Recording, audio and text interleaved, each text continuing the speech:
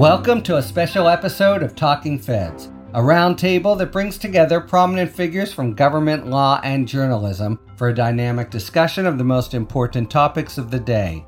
I'm Harry Litman. When we think about lawyers, we typically think of courtroom warriors, combatants for a jury's support when the big chips are down. In fact, most lawyers rarely face a jury. The ones that do are a special high-status breed, called into battle over liberty or big dollars. And within that rare breed is a very select few, perhaps 100 or fewer in the country, of trial lawyers recognized throughout the profession as the most accomplished and skilled at what they do. They are the high-octane luminaries about whom other lawyers tell odd stories touting their courtroom prowess. 3 of them are with us today for a special discussion of the trial lawyer's art. And they are Leslie Caldwell. Leslie was most recently a partner at Latham & Watkins, where she specialized in white-collar and internal investigations. She previously served as Assistant U.S. Attorney in the Eastern District of New York, and later Chief of the Criminal Division and Chief of the Securities Fraud Section at the U.S. Attorney's Office for the Northern District of California. Leslie was Director of the Justice Department's Enron Task Force, for which she received the Attorney General's Award for Exceptional Service. In 2014, Leslie was appointed as Assistant Attorney General for the Criminal Division of the department, where she served until 2017. Leslie, thank you for joining this special episode of Talking Feds. Happy to be here, and thanks for asking. Barry Berke, a partner at Kramer Levin.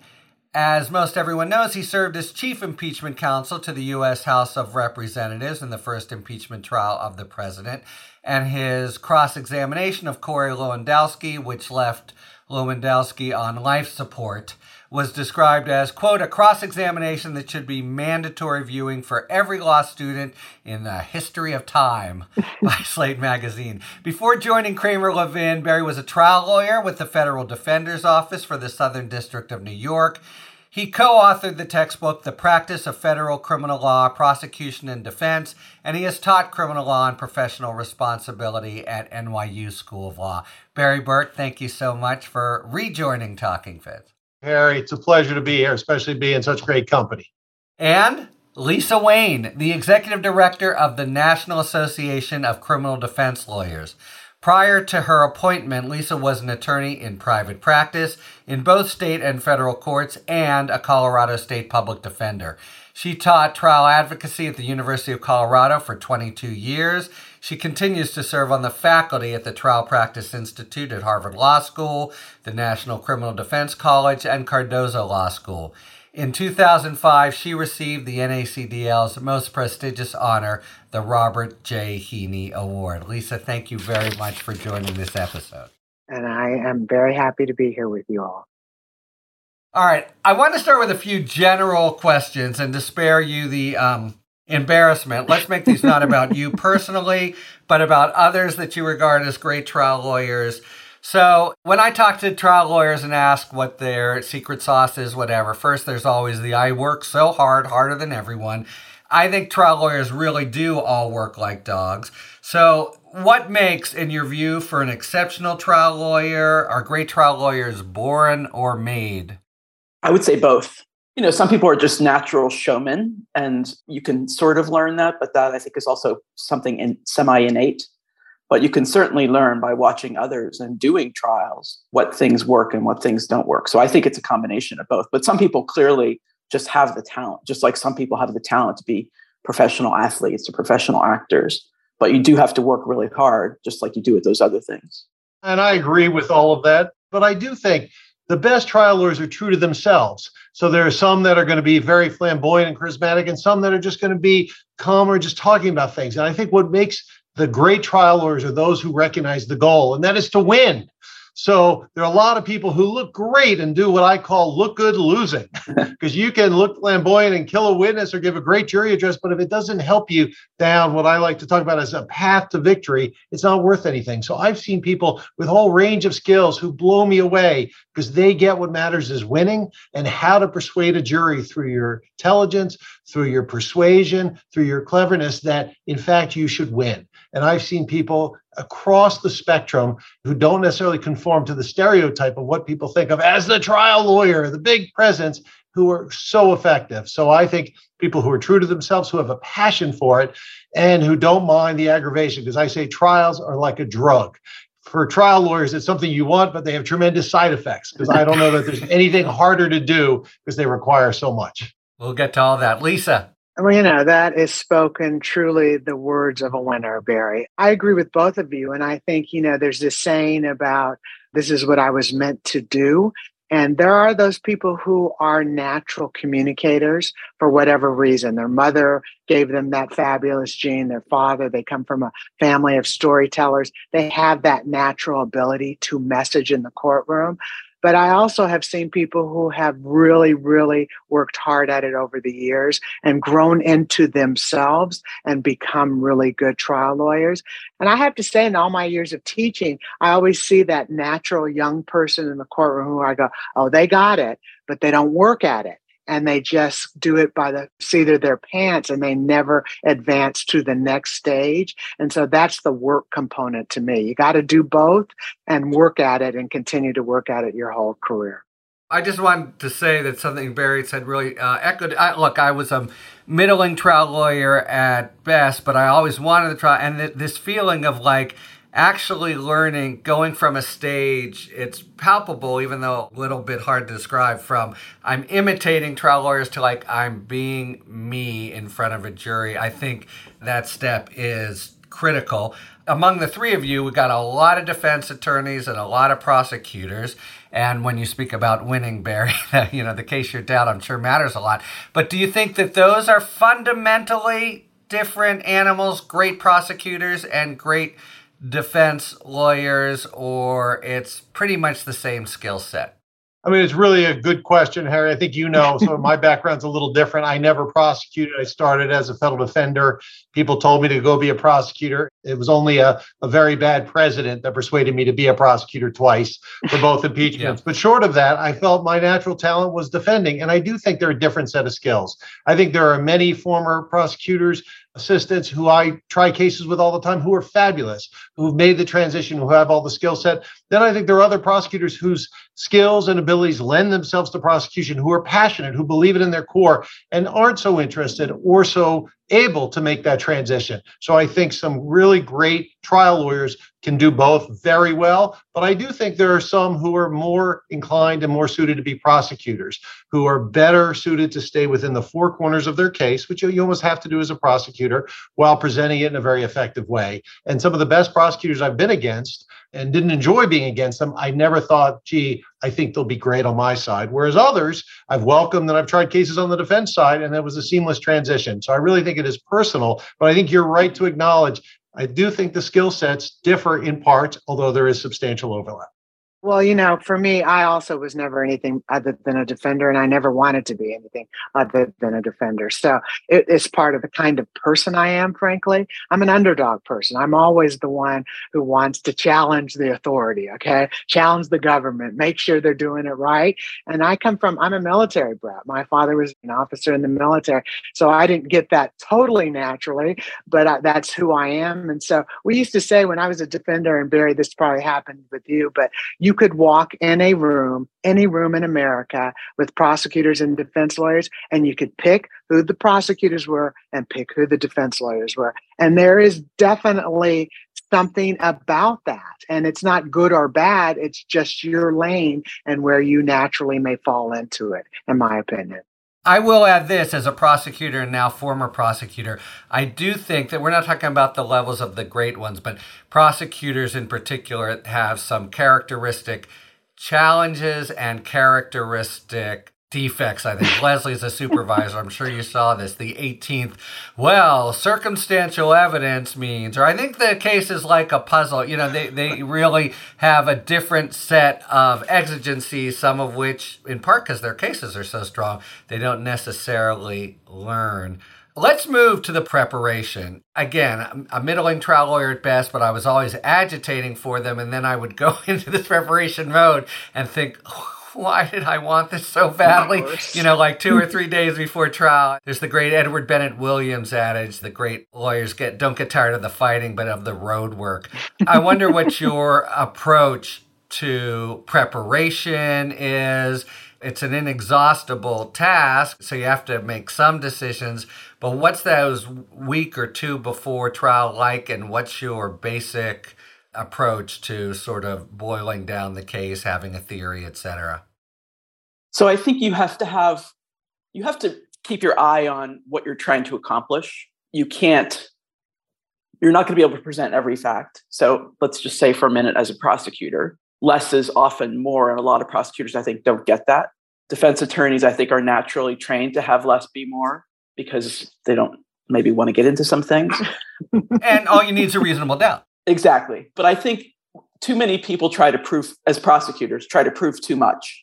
So what you need to really do is figure out, where do we want to go? What message is going to resonate with the jury? What's the jury going to care about? And focus on getting there. And so there's a lot of editing that goes on in terms of what you're going to present. A lot of culling, a lot of, okay, we'll put this off to the side and maybe we'll use it if X happens during the trial. But I think that's super important. And I think that's a skill that a lot of people, frankly, don't have and can develop. But I think that's something, certainly as a prosecutor and as a prosecutor who oversaw a lot of other prosecutors, I would see people do the kinds of things you said, Harry, which is sort of rely on little cliche phrases as opposed to focusing on presenting the case. Because as a prosecutor, it's very important, probably even more than as a defense attorney, to have credibility with the jury because of the reasonable doubt issue. I disagree with that. Well, I think it's important for everyone to have credibility, because if you put on a circus show and you lose credibility, I mean, I've had cases where jurors will be taking copious notes when 6 of the 7 defense lawyers would do their crosses, and then the 7th one would stand up and they would throw their clipboards down onto the floor of the jury box because they weren't listening. So you have to have credibility, but you definitely also have to bear in mind, where am I going? And you also have to be able to go with the flow and kind of roll with the punches, which there will be in any trial for both sides. So the question is trial prep. And, I can't imagine there's a lawyer out there who doesn't say, first of all, we're all procrastinators. Our greatest moments come in the 11th hour of, oh, that's excellent. I'm going to change my theory of the case and my theme. But the trial prep to me was always the most miserable time of my life. And I'm a trial lawyer. I've tried hundreds and hundreds of jury trials. I hated it. I was always like, just get me in the courtroom, please.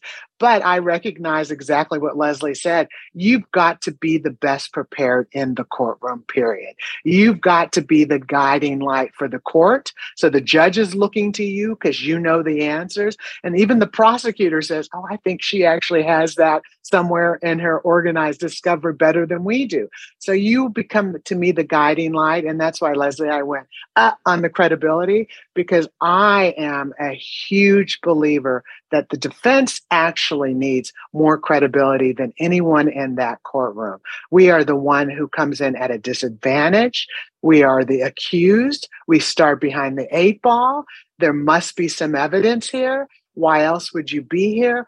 And we have to have credibility because that translates directly to who we represent.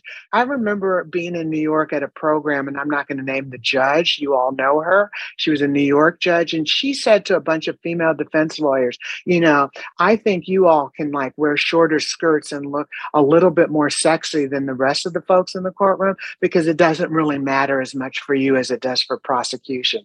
And I was so offended.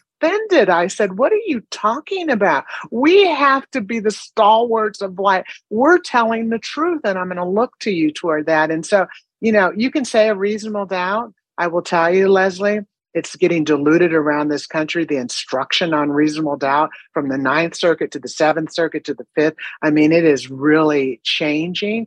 And so it is a complicated and strategic position for us to be in. And to me, it has to be my credibility. If I lose 1 ounce, if I fudge anything, an opening or anything else, that's it. And they won't trust me. So, yeah, I'm a big believer in the credibility.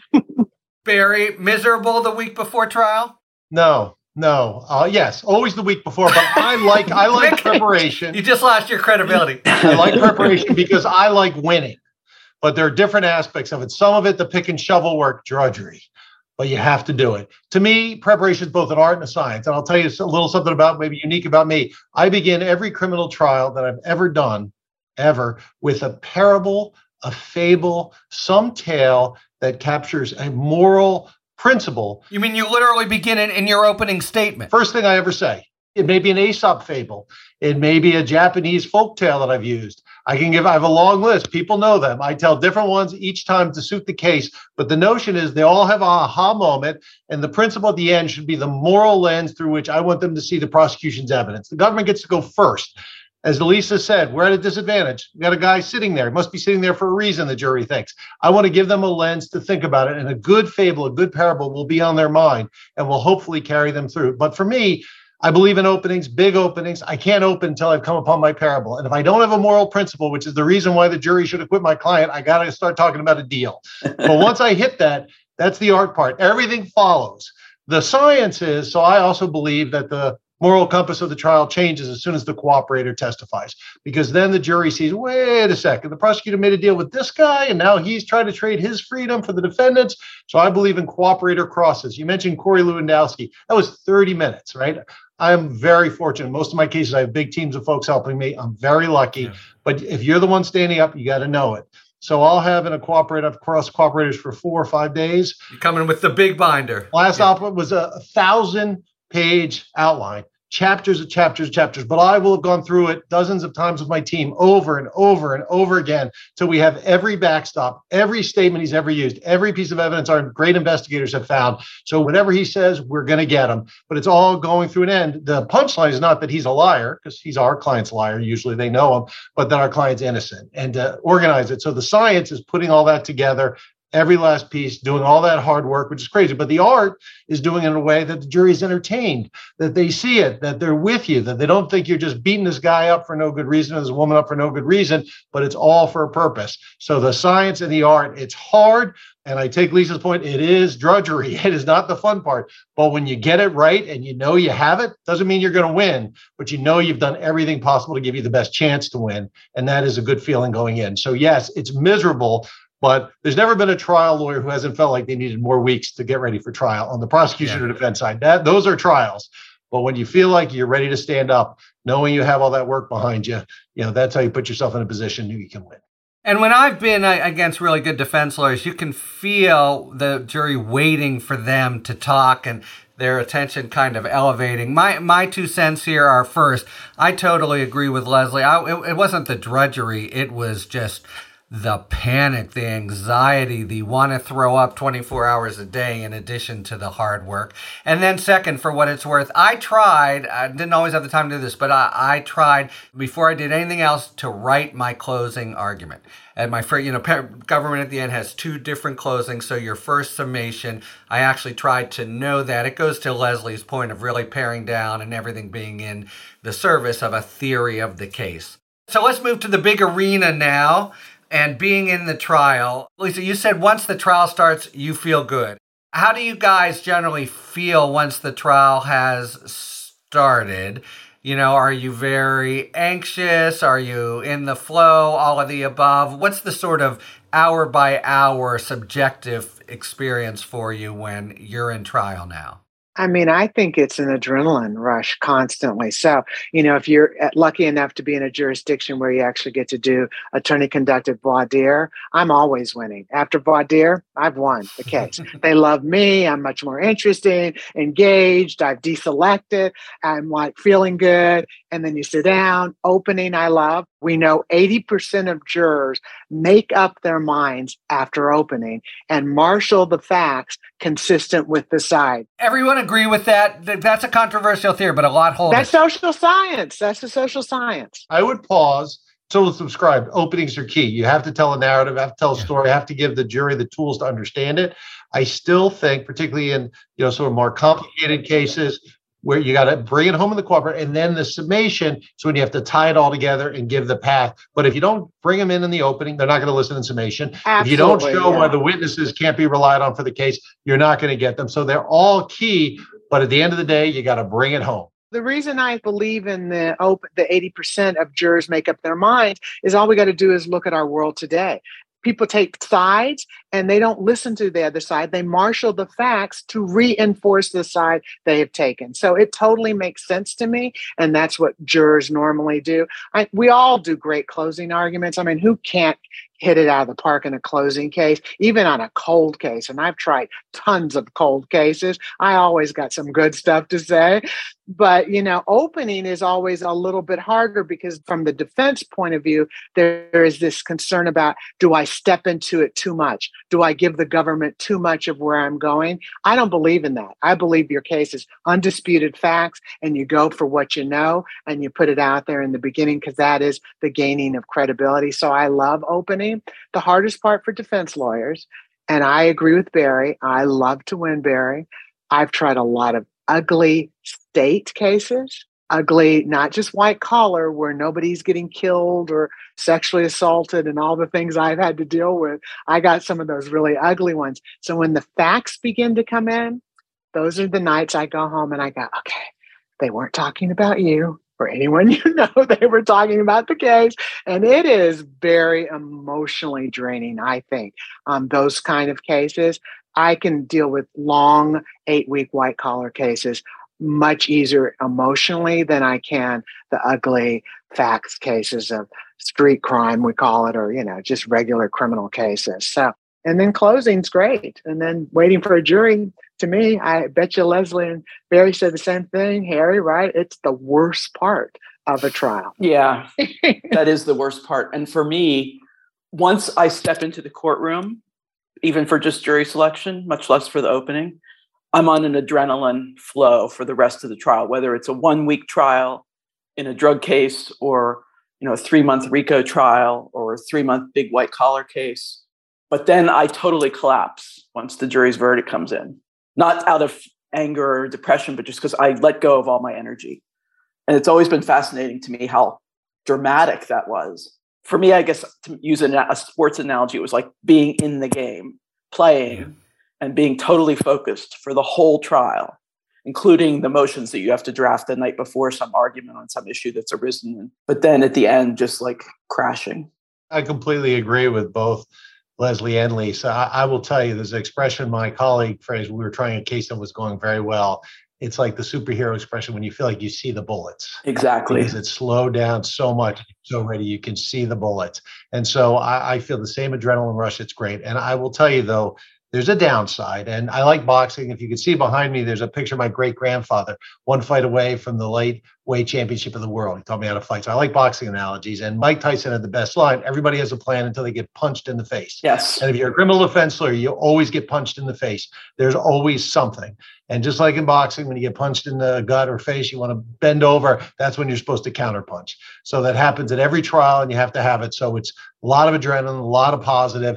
But the hard part is when things don't go according to plan, either your witness, their witness, and how do you recover? Let's go with that. So we know that Perry Mason moments generally don't happen in real life, but surprise testimony certainly can for both sides. Do you recall a Mike Tyson moment, any of the three of you, where you just had to, suck it up and not throw up in front of the jury? I mean, I will tell you, so this is, again, I'm going to tell a story that makes me look better. So I'll tell you it anyway. Yeah. We were trying a big case. It was what the government described as the greatest tax shelter case in the history of the government. It was a really tough case. There were a bunch of lawyers from a big law firm and some bankers. My client was one of the bankers. And we had to persuade a jury that it was okay for people who had these huge wealth events and made tens of millions of dollars, hundreds of millions of dollars, not to pay taxes because of a legal and financial scheme our guys came up with. It was a hard sell to hardworking New Yorkers who pay taxes.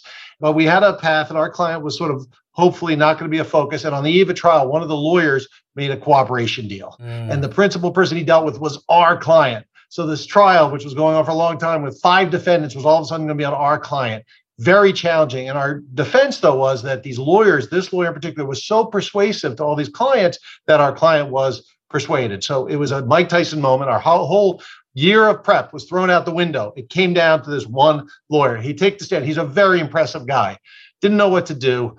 Thought about it, like the jury has to see him in action, because now he's just saying how awful this was, how bad it was. Clearly, it's illegal. How can anyone avoid taxes over tens of hundreds of millions of dollars? So I got the judge to agree. He allowed me to do a cross-examination with something a little different. I had a red handkerchief.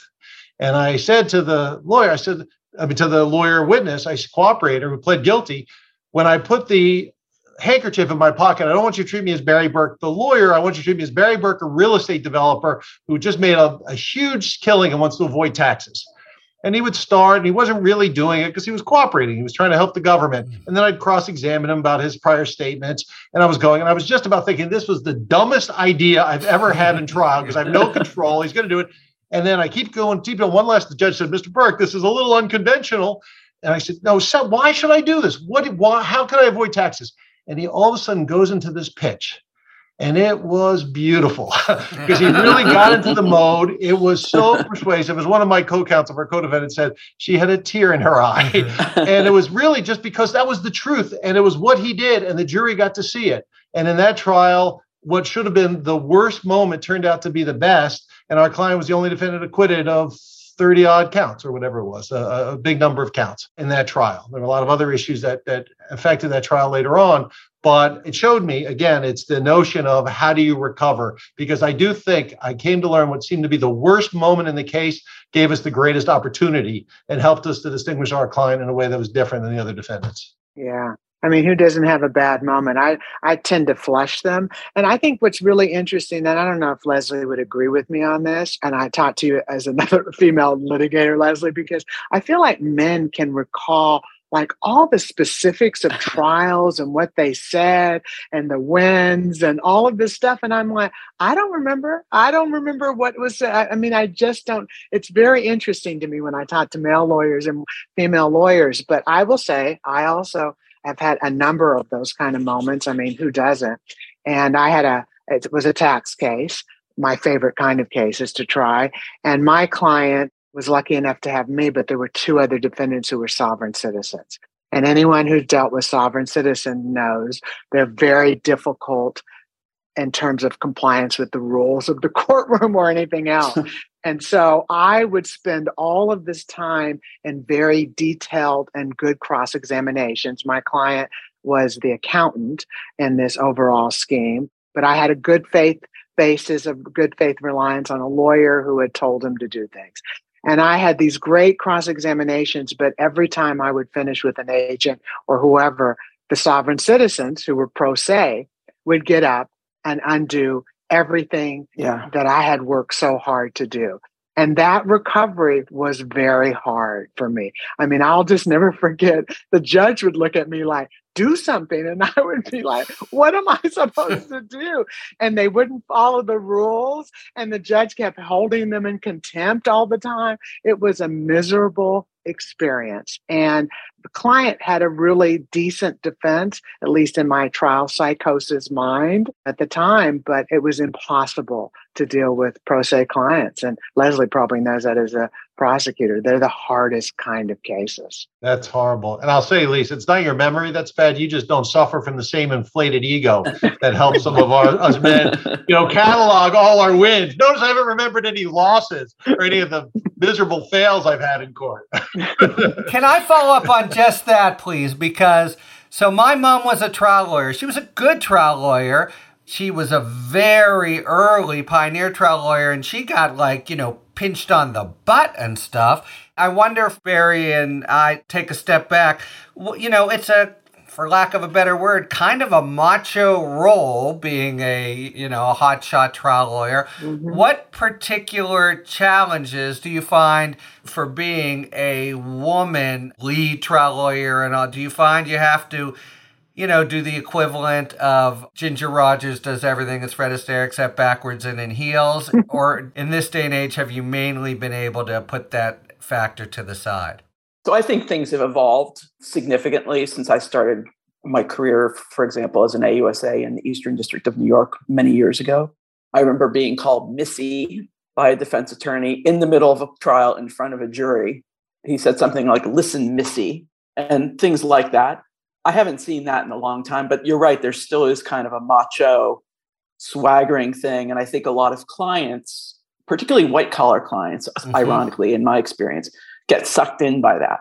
They want that macho, swaggering man who's going to tear up the courtroom, as opposed to perhaps a more low-key or less swaggering woman And I find it somewhat fascinating because I think a lot of clients don't understand the things that really work in the courtroom are not necessarily the loudness of your voice or the bluster or bravado with which you swagger into the courtroom or what you're wearing in terms of some super expensive tailor-made suit. I think things have changed a lot. I'm curious, Lisa, what you think, but it's a lot different. I think, first of all, there are a lot more women in the courtroom now, yes. Lawyers on both sides, including in civil litigation and judges. And I think that's naturally evolved the atmosphere. So I think it's changed a lot, but I think there still is, probably particularly, maybe not even particularly in criminal law, I was about to say that, but that may not be true. I think there still is a bias among clients that men would be better choices as a trial lawyer than women. Yeah, that's obviously not across the board, but I think that's just sort of generally. And I think men continue to sort of sell that, maybe not overtly, but I think they definitely continue. Like, you want somebody tough, somebody who's not going to be afraid to fight. And women, I'm sure Lisa's not afraid to fight, and I'm sure you can be as tough as they come, but you may not present that way when you introduce yourself to a potential client. No, I think that's true. So I think it has evolved. And look, I come from two places, and that is I'm a Black woman, and there are very few of us at all anywhere around the country. So whenever I would go to federal court in different districts, including my own district in the 10th Circuit, I was always the only one, period. And still am the only one in many, many places. And so my race was put first before the woman part, because that was what I had to deal with, was the racism. And that was really interesting in a man's world of being a litigator. I mean, it still is in many ways, Leslie. Like you said, I think it has changed, but there is this machismo kind of perception. And it drives me crazy because the media drives that. You know, Better Call Saul. And, you know, when you think about who are the best criminal defense lawyers, it's always men. And I'm like, really? Because some of the best lawyers I know, hands down, trial lawyers are women, period. But they're not making movies about them. They're not writing books about us. They're not quoting, you know, the great things that we do. And it's very interesting, and that perception continues. The other thing is there is a high dropout rate, and that is factual. So a lot of us don't last because we decide we do want to step back because we have families and we still are the caregivers and we still are in charge. Even in this very liberated, progressive world we live in, we're the ones who have to make those choices. So the ABA did a study on this and showed how there was like this 10-year, then we drop back and we're gone for 15 years, 20 years, raising our kids. Then we try to come back and make an inroad back. So there are few of us who have had the ability to stay with it throughout consistently. And I think that also makes a big, big difference. Yeah, and that's an issue across the legal profession, obviously, and at law firms and every other area of the legal practice. Harry, can I offer a rebuttal? No, I'm kidding. No rebuttal. No, I'm like, what the heck is he going to say?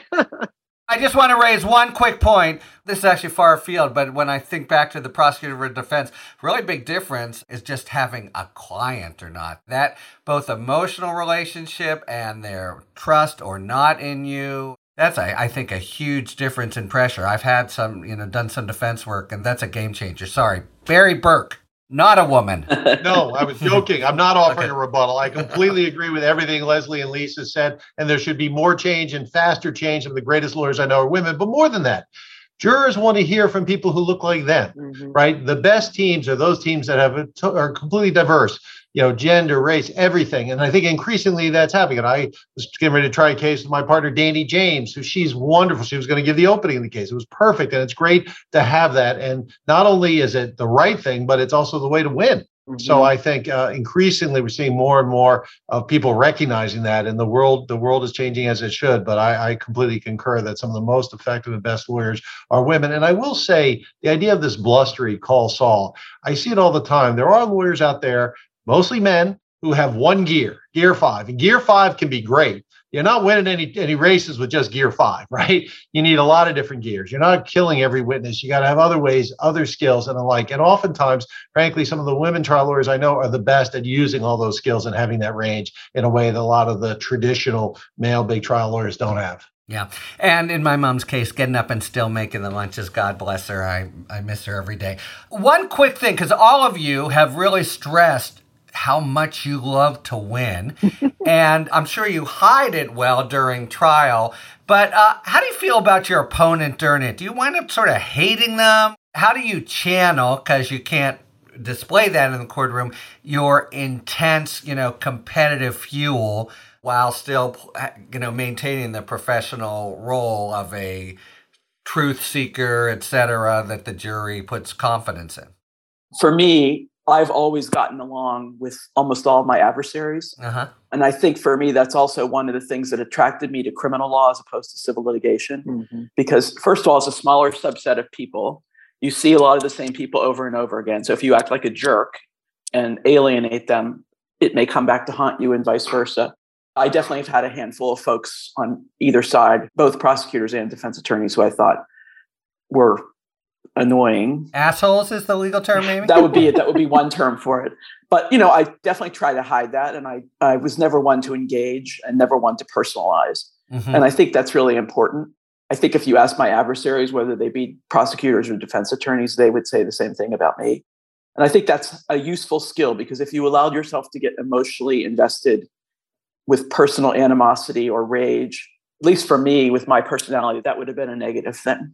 I completely agree with Lisa. There's the old saying, which isn't entirely true, but that criminal lawyers act civilly and civil lawyers act criminally. And there's a reason for it, for the reasons Leslie described.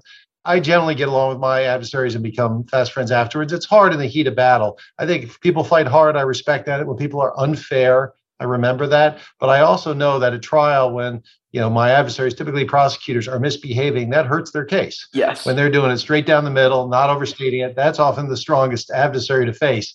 But I think, it's important for everyone not to make it personal. Yeah. I'm always surprised sometimes when people do take it personally. It's not personal. It's interesting, though, because I feel like I'm a pretty tempered person, and Leslie probably thinks I'm a very nice person on this call. But I have to say, there have been times, look, you got someone's life in your hands. I've done plenty of life cases, and I take it very seriously when I'm trying to save someone's life. It's not a game to me. It's not a joke. And there have been very tense times in my career with the prosecutor who I have made it a general rule. I have prosecutors that I am friendly with, but I am not friends with any of them. And there's a reason for that. For me was, if I have to make a hard call in the courtroom on a case, on calling someone out for gross misconduct or something they've done, I don't want to have to err on the side of friendship. I want to err on the side of the clients, what I'm doing on behalf of the client. So I can't say that I've been like Barry and Leslie the whole time, and maybe it's the kind of cases. But again, when you have some young kids' life in your hands and you believe that they're innocent, in Colorado, sexual assaults are lifetime sentences. And I've represented a lot of college kids. It's hard when you got a cheating prosecutor not to get a little angry at times and to lose your temper. So one of my mentors always said, just look at them and laugh. But I couldn't always do that. It was tough. I agree. If the other side is cheating or being dishonest, particularly if it's the prosecutor, whose job is not to win, but to make sure that the right, just result occurs. And I think most prosecutors do believe that, but at least in the federal system where I have spent most of my time.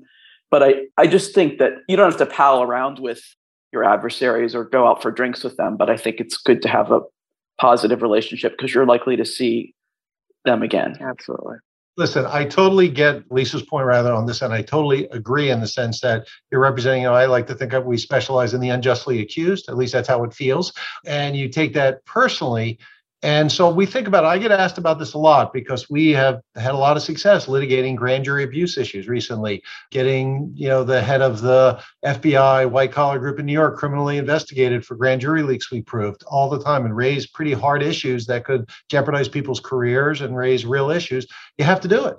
It's not personal. It's the office. It's the case. Mm-hmm. If the conduct happens, and I think increasingly you're seeing judges paying more attention to it. I take Lisa's point, particularly in very different types of cases, but you can, I think, hit as hard as you possibly can. And if you don't make it personal, right, I tend not to refer to the government because I think that gives more power. I tend not refer to individual names unless it's necessary to identify who it is, but it's the prosecutor, the prosecution team and what they did. And when there's grand jury abuse, that's what you call it. When there's discovery misconduct, that's what you call it. So I think you get hit hard. And Lisa's right, though. It is a challenge to be able to fight as hard as you can for your client. to not make it personal. As Leslie said, it's an institutional relationship. You can never sacrifice if there's something you have to do for your client, but you don't need to make it more personal than you do. And I completely agree with both that is one of the challenges when you're in the heat of battle and everybody is going to win on both sides.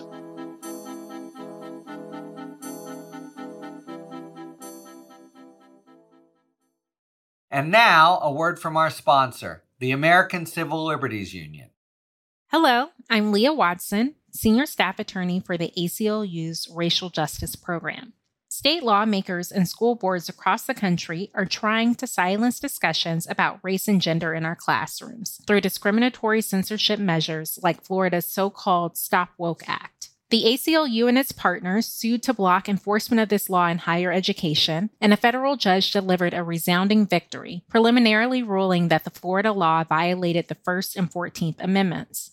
This win recognizes that the Stop Woke Act restricts the free and open exchange of ideas related to race in our classrooms. The censored discussions erase the history of marginalized individuals. The ACLU is committed to defending our right to learn. We will continue to fight unconstitutional attempts to silence instruction about Black and Brown people, women and girls, and LGBTQ+ individuals. Learn more at aclu.org/censorship.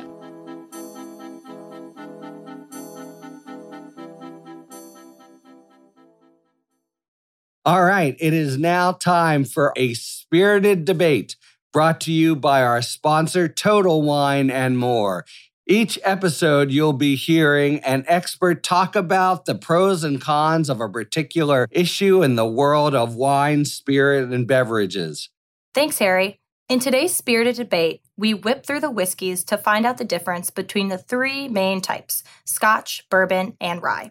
Whiskey, spelled without an E, is produced in Scotland and Canada, whereas whiskey, spelled with an E, means it's produced in the US and Ireland and includes Scotch, bourbon, and rye. It's these grains that help define which type of whiskey it will become before it eventually lands among the thousands of bottles on the shelves at your local Total Wine and More. Now, let's talk about Scotch. Scotch is typically made from malted barley, blended with other grains, and that helps give it a little bit of a bite, making it more in an acquired taste. Bourbon must be made from at least 51% corn, produced in the US and aged in new charred oak barrels. The oak gives this brown liquid its signature sweet flavor. And then there's rye, which must be made from at least, yep, you guessed it, 51% rye. Rye is a type of grass in the wheat family that has a spicy, edgier flavor, adding a little extra kick you may not find in a bourbon. For a true test of bourbon versus rye, we recommend you pop into Total Wine, maybe grab a bottle of Scotch while you're here. But to really get to know the differences in Scotch, bourbon, and rye, start by talking to the guys at Total Wine and More, who are more than happy to talk day or night about whiskey, with or without an E. Thanks to our friends at Total Wine and More for today's A Spirited Debate. All right, let's spend a few minutes then leaving court after the battle. The heat is gone, but you don't know the results. So Leslie, it struck me as saying that was the worst part of trial when a jury is deliberating. I wonder, Lisa and Bear, do you agree? And I mean, you have a pretty good sense, do you not, of how your case went in? And is your discomfort or anxiety or whatever you feel then, does it vary much according to how the case has been, or is it just a time after all the hard work where you just come crashing down sort of no matter what? So it's a loss of control. We're control freaks, right? I mean, that's what trial lawyers, we like to be able to control things. So at that point, when I hand my case over to the jury, I have no control. I can only hope they listen to what I said in closing and the instructions and all that, but it's a loss of control. And so I stay at the courthouse. I sit outside. I can't work. I mean, you all have tried to go back to your offices and do other things. It's very difficult. For me, it is. 8 weeks of unreturned phone calls. Oh my gosh. It's just a pile up and you just sit there like a zombie. Every phone call, you're waiting for them to call, right? You're on the edge of your seat. And I sit there and watch them as they come out for cigarette breaks, trying to see, can I take anything from who's with who, what groups are with who? I read all of those kind of jury signs. And I don't know, Harry, when you say you have a good feeling, I've tried many a case. difficult case and won them and been completely surprised. Tried what I thought were great cases, hung them and thought, why are they hanging? There was clearly so much reasonable doubt. So I don't think it's so easy. I mean, I've heard people say, oh, you did a great job, you're going to win. And I'm very superstitious. I'm like, don't say it. You're going to curse me. I don't want to talk about it. And I really believe that. Until that verdict comes in and they're looking at me and say, not guilty, I'm a mess. And imagine the clients, how they're feeling. And usually, if you're in a complicated case, there are multiple counts. And I think on either side, you care more about some of the counts than the others, and you're more confident in the outcome of some of the counts than the others. So when I was a prosecutor, I did a very high-profile murder case involving the murder of a New York City police officer who was killed as he sat outside the home of a witness in a drug case guarding the house. And we charged the leader of a drug organization who had ordered the murder from prison with all sorts of things. He was charged with RICO, including narcotics counts, other kinds of violent counts, and the murder of the police officer. And that was honestly the only count I cared about. Of course, I stupidly made it count 11 of 11. Mm-hmm. So we had to sit there and wait for the first 10 counts, most of which I thought, I knew there was going to be guilty on narcotics conspiracy because it was overwhelming evidence, and a bunch of the other counts. But the murder of the police officer was the one where that was the whole point of the case, was that this guy had ordered the execution-style murder of a uniformed police officer in a marked police car. And the jury did convict, but it was unbelievably nerve-wracking to sit there as they were going through, because first they had to go through all the RICO predicates. You mean while they were deliberating? Counts. Well, yeah. I always, when I was in my very first trials as a baby prosecutor doing easy drug cases, easy from the prosecutor's perspective, like buy busts, I was a basket case when the jury was deliberating. Yeah. I'm just like you, Lisa. I couldn't work. I couldn't think. I couldn't return phone calls. I couldn't do anything else. But as the cases get bigger and more complicated, I found myself focusing and obsessing about how good was our proof and our presentation about the counts that we really care about. And same thing on the defense side. It's, certain counts are going to have much more serious consequences for your client than others. And so it would be great to get a straight acquittal, but you really, really want to win certain counts. Yeah, I got a pit in my stomach just hearing Leslie and Lisa talk about trials, because that's how I feel. And I am in a state of total paralysis, except when something happens. When there's a note from the juror, all of a sudden I became, if anyone's a Homeland fan, like Carrie, putting together the conspiracy of all the terrorists. Oh, that note ties to, remember that when that witness had to get excused, and I have it all figured out. Then the end I said, of course, we're making it up because we read tea leaves and don't know what any of it means. And then I go back into a state of paralysis. And that continues again and again. I don't care the trial. I don't care how well I thought we did. You just never know what jurors are going to do. And you're crazy. Now, I made a mistake, because the one thing that has always proven true is when a jury is going to acquit in a criminal case, they come out and they look you right in the eye and they acquit your client completely. And when they don't, they want to look anywhere else but your back. When they don't look in the eye, right? And I made the mistake. I tried a case, high-profile case, white-collar case. Client didn't think did anything wrong. The judge in the case, I believed, I told the client and his family, they understood that screwed up because he didn't tell the jury our defense was a defense. So it was going to get reversed. There was no way this case was going to continue whatever they did. But I still thought we killed the cooperator. We presented a compelling case. We were in the game. But I told them the story. Don't ask me why. We were waiting. We were all very close. If the jury doesn't look at you, it's a bad sign. So there's a verdict. After many notes, the juror comes out. They're looking anywhere else. He stands. He totally passes out before there's a verdict, just based on the fact that the jurors were totally passed out. They had to interrupt everything, take him to the back. It was crazy. And the jury did convict, although then promptly we got the entire case not only reversed, but dismissed, no crime. So he recovered. And but it was a good story. For anyone watching, don't ever tell your clients that. Right. Maybe what just happens at deliberation is you just, having had such self-discipline all those times, you just kind of let it go and you revert to your natural personality. I think maybe the best guy I ever saw as a prosecutor was Stephen Clymer. Yeah, he's great. Who was in L.A. now, is in Buffalo, and he tried the Rodney King case, which I worked on a bit. And it really struck me because I thought he killed in that case, did a fantastic job. But during deliberations, he was really thinking, we're going to lose. And it just struck me that was his mindset. It wasn't, you sort of let it all go after holding it together so long. All right, something you just said Barry, really strikes me as a good closeout question or thing to think about, which is you never know what a jury is going to do, etc. Based on your experience, and obviously it depends on how lopsided the case is, but how much of the outcome in a jury trial do you think is determined by excellent lawyering as opposed to, facts, circumstances, or even whether juror 5 is friendly with juror 6 or whatever? Do you think it's lawyering versus sort of everything else? Have you acquired opinions about that over your long careers? I, for one, think Lisa or Leslie should answer that because you don't want someone to answer that with the ego first. In my experience, I think all those things matter that you just said, Harry, but I think jurors really do take to heart, at least in the cases that I've been involved in, they do seem to take to heart their job, which is to try to reach a consensus that makes sense. And, this may be changing, to refer back to something Lisa said earlier about our increasingly divided country with people sort of gathering facts that support their existing views. But in my experience, I think that good lawyering can make a difference for sure on both sides. Bad lawyering can make a difference on both sides. I think that the most important thing, though, it really is the evidence. And obviously the legal instructions can be very important in some cases. I think that jurors generally get it right, even if they're compromising. I personally haven't seen too many juries who just got it totally wrong.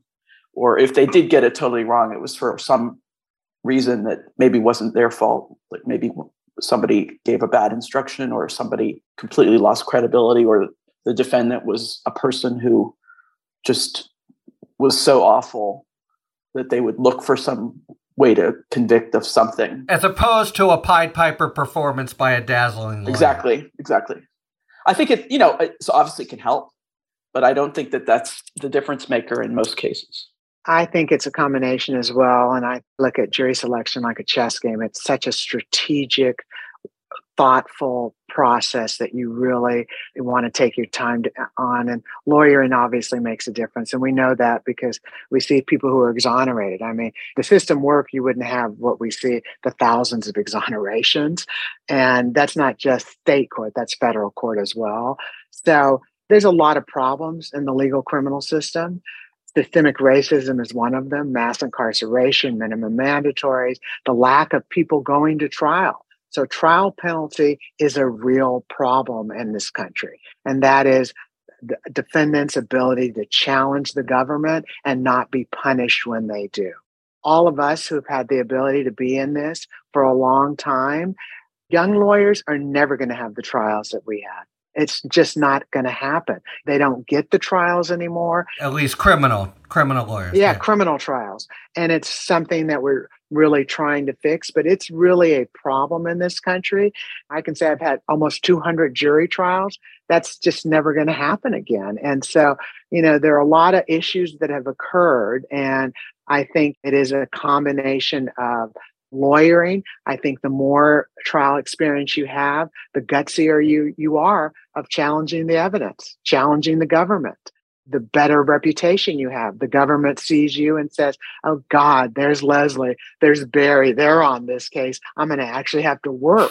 That matters because they know your reputation, right? I love being a pain in the ass. That's a compliment to me, and it certainly translates to a benefit to my clients. So it's a big combination, and if you got it going on, and I feel like I'm in the room with people who got it going on, boy, are those clients lucky. And don't we wish everybody in this country could have that kind of representation? It'd be a very different world.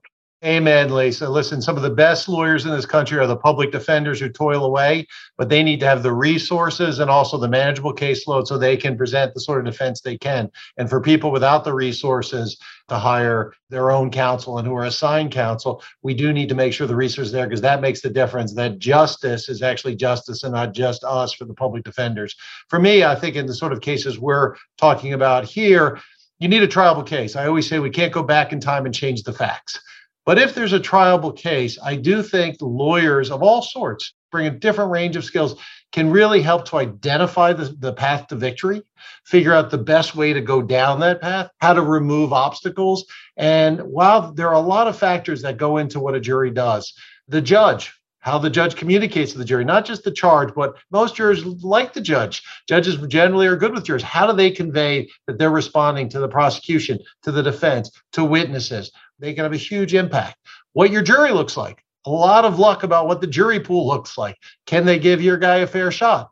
And then things that are often out of your control, the deals that are made with cooperators who are hedging the truth for their own. But putting all that aside, I do think having lawyers who are trained, who are given the opportunity to really do everything possible to tell their narrative in an effective way, that could be the key to really evening the playing field to make sure the results are just. And part of that has to do not just with the skill of the lawyer, but also the laws that have developed in a way that tends to favor the prosecution in certain ways. There's no reason not to have early discovery so everybody can know more about what the case is, in most cases where there's no risk to harm to the witness and all the like. So I do think that your question touches on a whole range of reforms that some of which we're seeing movement to, but that are important to make sure, particularly in criminal cases, that the defense lawyers have the ability to meet the evidence and present the strongest case possible so the jury can really have the fairness of both sides and give full voice to reasonable doubt, presumption of innocence, and the like. And I think there are real challenges to that today that have nothing to do necessarily with the individual skill of the lawyers, but the overall restrictions that are put on the defense function even today. All right. And then for now, we have time just for 1 or 2 minutes. Oh, you guys may not know our final feature of Talking Five, where we'll frame a question for you that you have to answer in 5 words or fewer. Having avoided his name this entire time, we're going to return for the last 60 seconds to one Donald Trump and ask this question. In any of the cases, any way in the world he takes the stand? I would say that I'm only 5 words. I just wasted 3 of them. Okay, so I'll just add one more. No, I don't think he takes the stand. Absolutely, yes, he's a narcissist. Wow. Tiebreaker, Mr. Burke? Shameless is as shameless does. Yes. Wow. Got to have a tie here. I guess it's our prosecutor stripe showing. No way in the world! We're out of time. Thank you very much to Leslie, Barry, and Lisa. And thank you very much, listeners, for tuning in to this special episode of Talking Feds. If you like what you've heard, please tell a friend to subscribe to us on Apple Podcasts or wherever they get their podcasts. And please take a moment to rate and review this podcast. You can also now subscribe to us on YouTube, where we post daily video content breaking down legal developments in the news. You can follow us on Twitter at TalkingFedsPod, and you can look to see our latest offerings on Patreon, where we post bonus discussions with national experts about special topics exclusively for supporters. Talking Feds is a completely independent production, so if you like the work we do and the spirit moves you to support the show, joining our Patreon is the best way to do it. Submit your questions to questions@talkingfeds.com. Whether it's for Talking Five or general questions about the inner workings of the legal system for our sidebar segments. Thanks for tuning in, and don't worry. As long as you need answers, the feds will keep talking. Talking Feds is produced by Olivia Henriksen. Sound engineering by Matt McArdle. Rosie Dawn Griffin and David Lieberman are our contributing writers. Production assistance by Rhea Cohen-Gilbert, Emma Maynard, and Kalena Tano. Special thanks to Tim Mocht for his help on this episode. And our gratitude, as always, to the amazing Philip Glass, who graciously lets us use his music. Talking Feds is a production of Delito LLC. I'm Harry Littman. Talk to you later.